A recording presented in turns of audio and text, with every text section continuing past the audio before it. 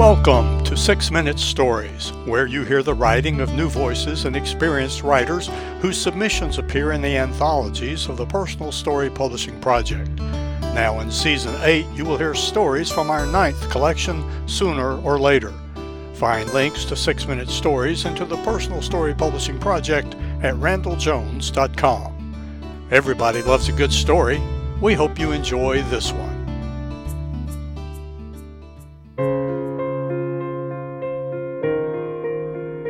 Blueberries and Nubians by Bill Donohue. I began my Saturday with a self-wallowing sense of indecision. The previous evening I'd endured an after-hours brain MRI at an imaging center with dissonant, jarring noises, and both the machine's discomfort and the recognition that my lung cancer diagnosis needed the clarity of location. More importantly, we pray this brain image hopefully would rule out any evidence of presence or spreading there. On the way home, we wandered through a darkened neighborhood with the help of GPS and growing hunger to find the annual Winston Salem Greek Festival. Music and joyous dancing seemed to encircle us as we neared the large tent, and smells of spanakopita and moussaka wafted across the parking lot for our drive-through meals. It was a welcomed bump in the disquieted attitude I harbored.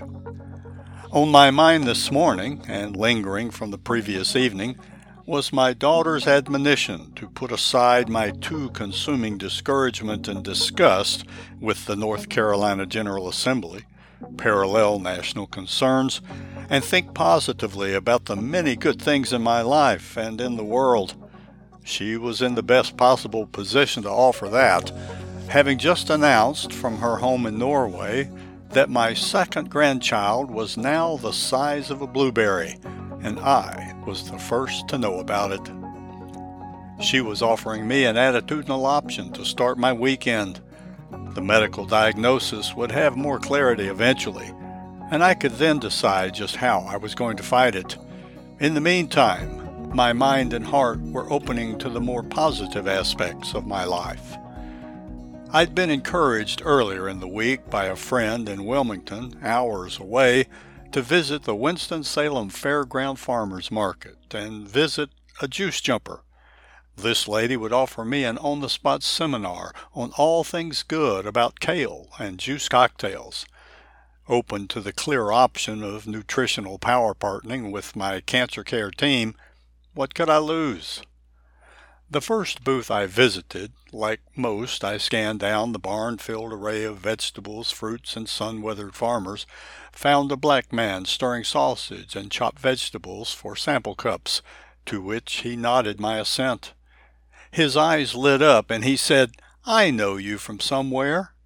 Within moments, we connected and recounted his days as a photographer for the Department of Parks and Recreation, and an iconic photo he took of my son and me in Special Olympic partner golf competition.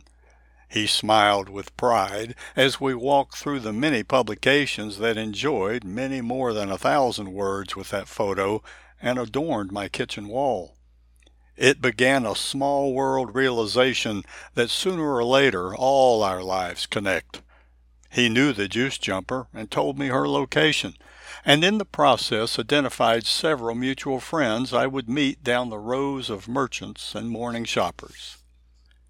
To no real surprise, a line had formed for Della, the juice lady. I shared the timely referral from the mutual friend and began by saying I needed a kale cure, something to wipe out my lung cancer before it took over my body and my attitude. A juiced-up discussion began with everyone in line sharing stories about her product, my cancer journey, and even my love of goats. 40 years earlier, I'd given my new bride a pregnant Nubian as a wedding present in exchange for a pheasant-directed Remington 870. Our South Dakota homesteading had produced not only goat milk and goat cheese, but it had also introduced me to the contradiction of gentleman farming and workaholic administrator.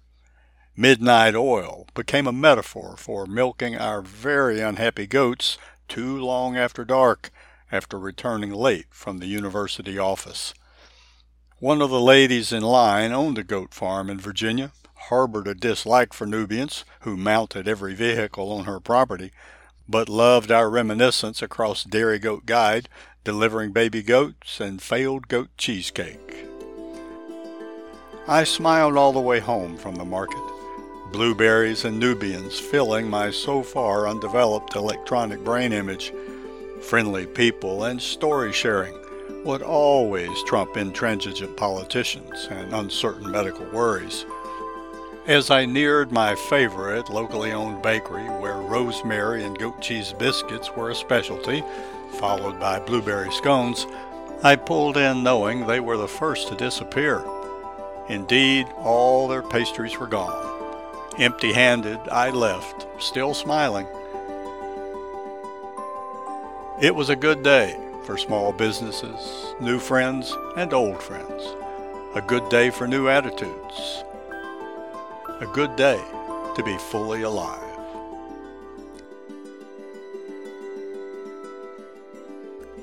Copyright 2023, Bill Donohue. Bill Donohue is a Winston-Salem, North Carolina writer who has chronicled many of his family's medical speed bumps. Recognizing his own aging leaks, rust, and mold, this story is the first capture of his newest frailty and the beginning of his journey with cancer.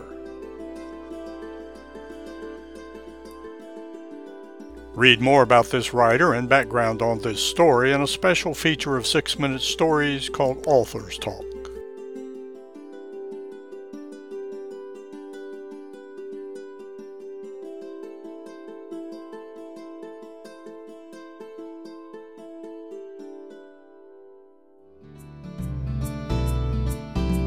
Thank you for listening to another 6 Minute Story.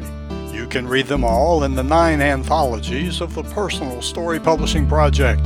Find the link to our online store at randalljones.com. That's RANDELL Jones.com. There you can learn about submitting your own story for consideration for our next Personal Story Publishing Project.